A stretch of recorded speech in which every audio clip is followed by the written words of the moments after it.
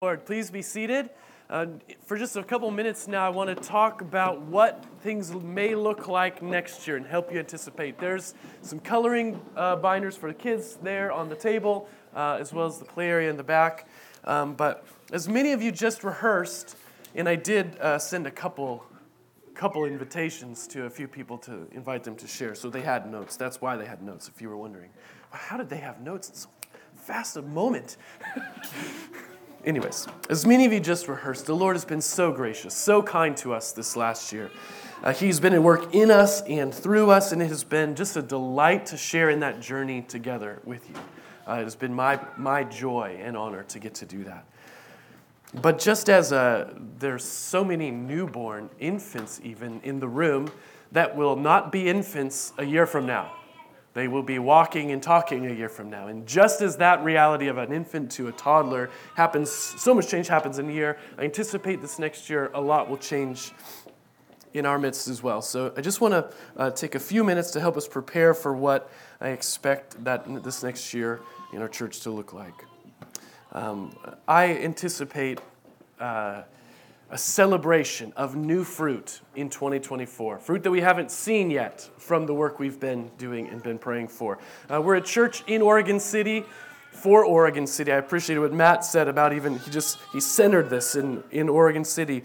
When we started this work in April of 2022, it was clear that we did not need to simply relocate some people from a church in West Lynn to a church in Oregon City.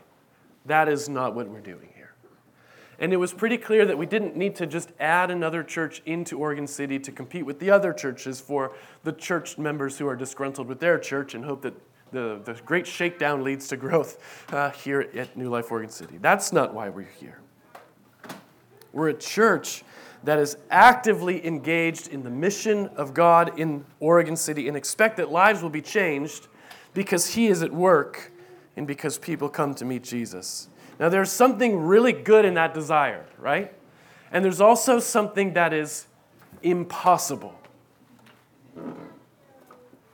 So let me refresh our understanding of what we are doing here, because we cannot produce the fruit that we want to see.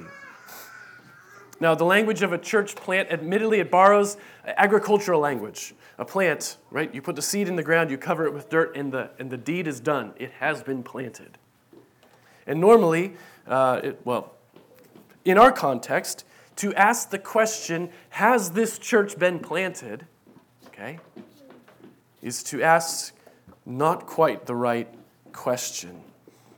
Because unlike a seed that goes into the ground and gets covered, the church is a living, breathing organism full of life. And so the work of the church then is only completed when Jesus returns. And so the work that we are in the midst of in the meantime is more akin to a forming or a shaping as we grow into the image of Christ rather than the planting. Something you do more like with a child than with a seed. So my question, the right question that we should be asking is, how will we know if we are being formed into the church God has made us to be? It isn't a question of polity. Do we have enough elders? Do we have enough giving? It isn't a question of leadership structure or starting Sunday worship gatherings or not, or do we meet in a ballet studio or a church building? It's not a question about any of those things. It's a question rather of, is the church doing what the church is supposed to be doing all along? The church, I'll remind you, is the people who belong to God, who have been saved by Jesus, in fellowship with God and one another, participating with God in His mission in the world. And this looks like, at least in our context here, there are life groups, small groups of those people that meet together regularly. Check. There are, they gather regularly to worship on Sunday morning in response to the Word. Check. They share the Lord's Supper. Check. They engage with those outside the people of God. Check. And they baptize them as they enter the people of God. And there is a not yet. So it's official, ready or not, whether you like it or not, that we are a church doing the things that the church should be doing. And what is happening is that we're not awaiting a public launch, so to speak, because who cares if the launch is public? We're awaiting the fruit that will come from this work. We're awaiting the result of the day in, day out commitment to the things that matter. And so what I'm anticipating, rather than a public launch per se, is a celebration, a party, when we start to see the fruit that God has been doing in our midst, when he provides through the faithfulness of his people. Because in forming a church rather than planting a church, I think we're doing all the right things. I've seen it, and I've seen each of you rise to the challenge in new ways. And so the things that we have been doing all along now, guess what? Are going to be the same things that we continue to do in the future. The trappings, the furnishings, the room, the context, the chairs, the people, the faces might change, but these things will remain. This core DNA is being formed. And it's rooted in just a few first-order things. And when I use the word first order, I mean it is not the fruit itself. It is the thing that precedes the fruit, that produces the fruit. It's something, it's the engine at the front of the train. It is not the train itself. And so the next step in our formation then, as we lean into this church plant or church formation, is to lean into these same first-order things, looking to God expectantly to provide the fruit that comes from faithfully following him. And when that fruit comes, particularly our first baptism celebration next year, we'll party like we haven't partied. And we've partied pretty well. And so I'm really excited for that day to see him work in someone's life through us. Now, what does that mean for us in 2024? It means that we will persist, okay, without wavering, without growing weary. And the first order things that have defined our last year will also define our next year, expecting that they will not be in vain. And Colossians chapter 4, verses 2 through 6 outlines those things for us. So if you have a Bible on your phone or you brought a Bible to church, which is a good idea, you can turn there to Colossians chapter 4. But before we read that, you must realize that Colossians chapter 4 comes after Colossians chapter 1. It comes after Colossians chapter 2. It comes after Colossians chapter 3. And so make a few stops on your way. If it's a scroll, then stop the scroll. On Colossians 1:12, which says, "The Father has qualified you to share in the inheritance of the saints in light." Already. He's already done it. You are qualified to share with the saints, not because you have performed to such a high degree, but because the Father has qualified you. Already true. He has delivered us from the domain of darkness and transferred us to the kingdom of his beloved Son. Already. That's already happened. Stop at Colossians 1:21.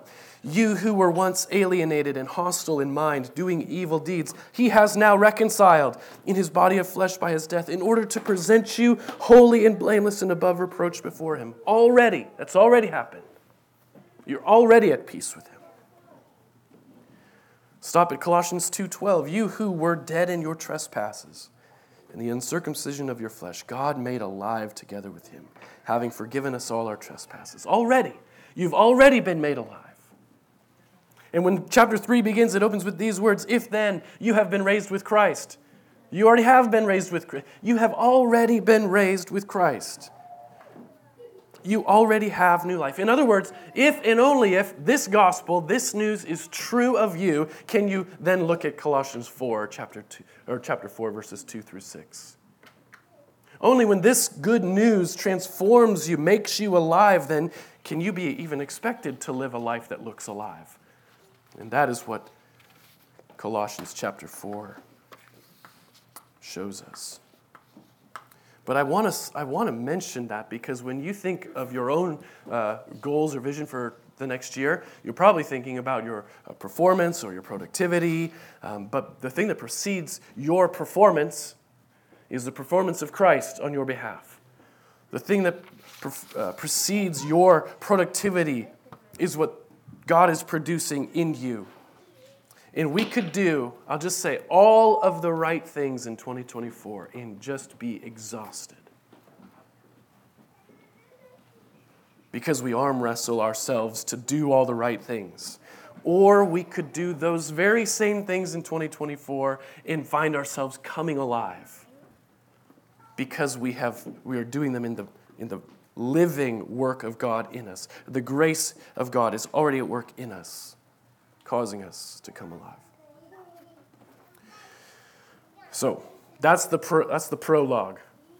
The gospel is not a postlude, it is the prelude. It is the thing that now forms and shapes what life in this community looks like. So Colossians chapter 4, verses 2 through 6 really shows us that the gospel forms us into people of prayer, word, and mission who live life together. Colossians 4, verse 2. Continue steadfastly in prayer, being watchful in it with thanksgiving. At the same time, pray also for us that God may open to us a door for the word to declare the mystery of Christ, on account of which I am in prison, that I may make it clear, which is how I ought to speak. Walk in wisdom toward outsiders, making the best use of the time. Let your speech always be gracious, seasoned with salt, so that you may know how you ought to answer each person. It outlines for us the four first order things that are central to our DNA, our identity in 2024. And I could share the same charge 20 years from now, or 40 years from now, or 100 years from now at our centennial celebration, which all of us will be at, I'm sure. The first thing then is that we will pray. New Life Church Oregon City is a people who pray. To belong to New Life Church means to be committed to prayer and to continue steadfastly in it, even when you feel like your prayers are hitting the ceiling. To continue steadfastly. We cannot produce the fruit that we want to see in our city or in our world, but God can. We cannot produce the fruit that we want to see in our own lives or in our families, but God can. And so we would be smart then to double down not on our effort, but on our prayer. So to help us do that this next year, we're going to kick off 2024 with a church-wide, so West Lynn, Gladstone, Wilsonville, Nueva Vida, and us will all participate together to pray for 1,000 hours. And so this means that we'll sign up to pray. It will make our calendar. We will keep a divine appointment. And by keeping that appointment, we'll express our dependence on God and put it into practice. And we're calling that, those 1,000 hours, the C42 endeavor. Why C42? I just read for you Colossians 4:2, which says, continue steadfastly in prayer. So that is our commitment this next year, as much as it's ever been, and we're going to jumpstart that in January. You can find out more information, and I'll share some more information about that at the end this morning. The second thing then, so we'll pray, we'll be word-saturated people. One of the things that the Apostle Paul is commanding them to pray for is that God would open a door for the word, that the word that is in him might make it out of him, that the word that is in us might make it out of us. But if it's going to make it out of us, it must first be in us. Thus, the word must be central in our gatherings, our life groups, and our own personal lives. And so this year, in 2024, I want to invite you to read personally through the entire New Testament in 2024. We'll have a plan that we'll follow, and there's links to that I'll share. Our life groups will be the mechanism for ongoing accountability and discussion, and I believe that together, by doing this, we'll grow in our own faith and understanding of who God is and what he's done, and who we are and what we should do. And we'll grow in unity as we work through this commitment together. So I couldn't really pick anything else. Those first two things are so first order that if you want to produce any change, any fruit in your life or in your church or in the world, those will be the things that you will come back to again and again. But before we move on, I want to point out just two more things in verse 3 there. God is the one that opens the door for the word. It's not something we'll muscle into a conversation. It is something that God will bring, which means we will pray that he will open that door. But also notice, it's not our good looks or our feasts or our apple cider or our willingness to help the world that the world needs. It's the word that the world needs. And in verse 4 specifically, that word, which is the mystery of Christ made clear. So before we move on to what comes next, we must be first a word-saturated people. The third defining factor for our church is we will walk with outsiders. In verse 5, it says that we are to walk in wisdom toward outsiders. But we cannot walk in wisdom if we are not walking. We cannot put a qualifier on something that you're not doing. And so we are going to commit to, when we use the word engage, to describe what it looks like to walk with outsiders. Because we're not a people who disengage and say, Jesus is going to save people out of thin air, or it's going to be someone else's job. No, what we have committed to as a church plant, is the work of engaging in our world. And that really will require a plan. You see, all of these things will require a plan. Any change you want to see in 2024 is going to require a plan. The C24 or C42 endeavor will help you make and keep a plan to pray in the month of January. The read through the New Testament in a year plan will help you make and keep a plan to read through the Scripture and become a word-saturated person. So what's your plan then for walking with outsiders? Sometimes it happens on accident. Sometimes your own DNA is so wired that you just find yourself in those places with those people all the time.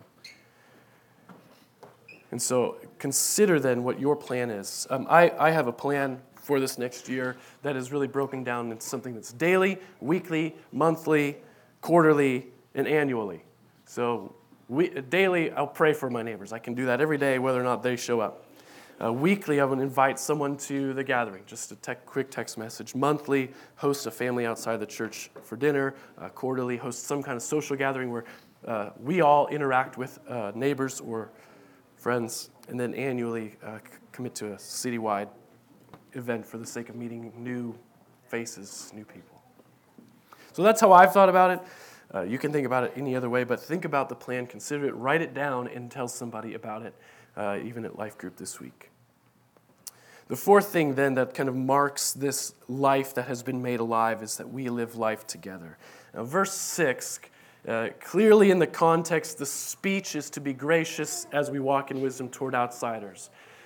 But if you're thinking about outsiders and first impressions, like how hard is it to be gracious in your speech, in your first impression?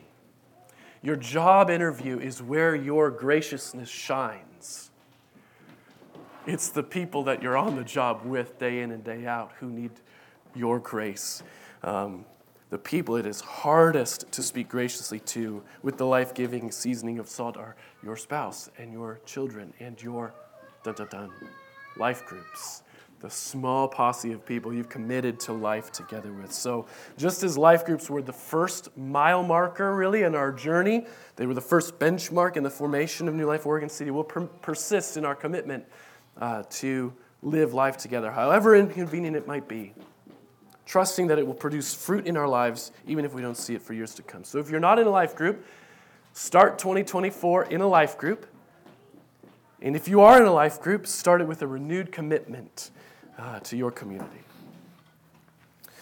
So from Colossians 4, really, these are 4 first-order things that define what it means to be a church. This is the work the church does. We are a church doing this work. And these things, these first-order things, are life-producing, change-catalyzing things. They're not religion.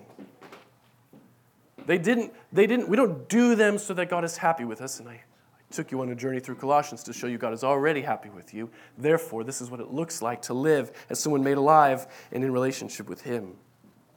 These 4 things are not the fruit themselves. They are a fruit. They are a good thing. We want to see these things at work in us. But it is through these things that God brings fruit then for His people. And this year, as we lean into these 4 first-order things, I trust that God will bring fruit from our work in this city. And we will celebrate that appropriately in due time. Perhaps this next year, God will be gracious enough to save someone to Himself through our work. Perhaps over this next year, God would be gracious enough to bring people who are disconnected from Him into our community. That our 4 life groups would become 8 life groups this time next year. Perhaps in 2024, we would flourish as individuals, as a collective, in ways that we couldn't imagine possible because we commit ourselves to Jesus' way, and perhaps He would bless that. Now you see, all that He's made, all the stories that were shared earlier, it's all grace. It's all been a gift. And anything that we expect then that will happen in the future will also be a gift. And so what I want to do now is just spend a few moments praying together. We're going to spend the next 4 or 5 minutes in prayer. Would several of you lead out, expressing our dependence on God to bring the fruit in our lives and in our church and in our city that we desperately want to see. And as they pray aloud and we listen, we can tune into their prayer, agree with it in our head, agree with it in our heart, and pray and talk to God silently as well. And then in just a few moments, Christian will get up and lead us as we sing our prayers then in response and close our time this morning. So would you, a few of you lead out, and would we pray together now?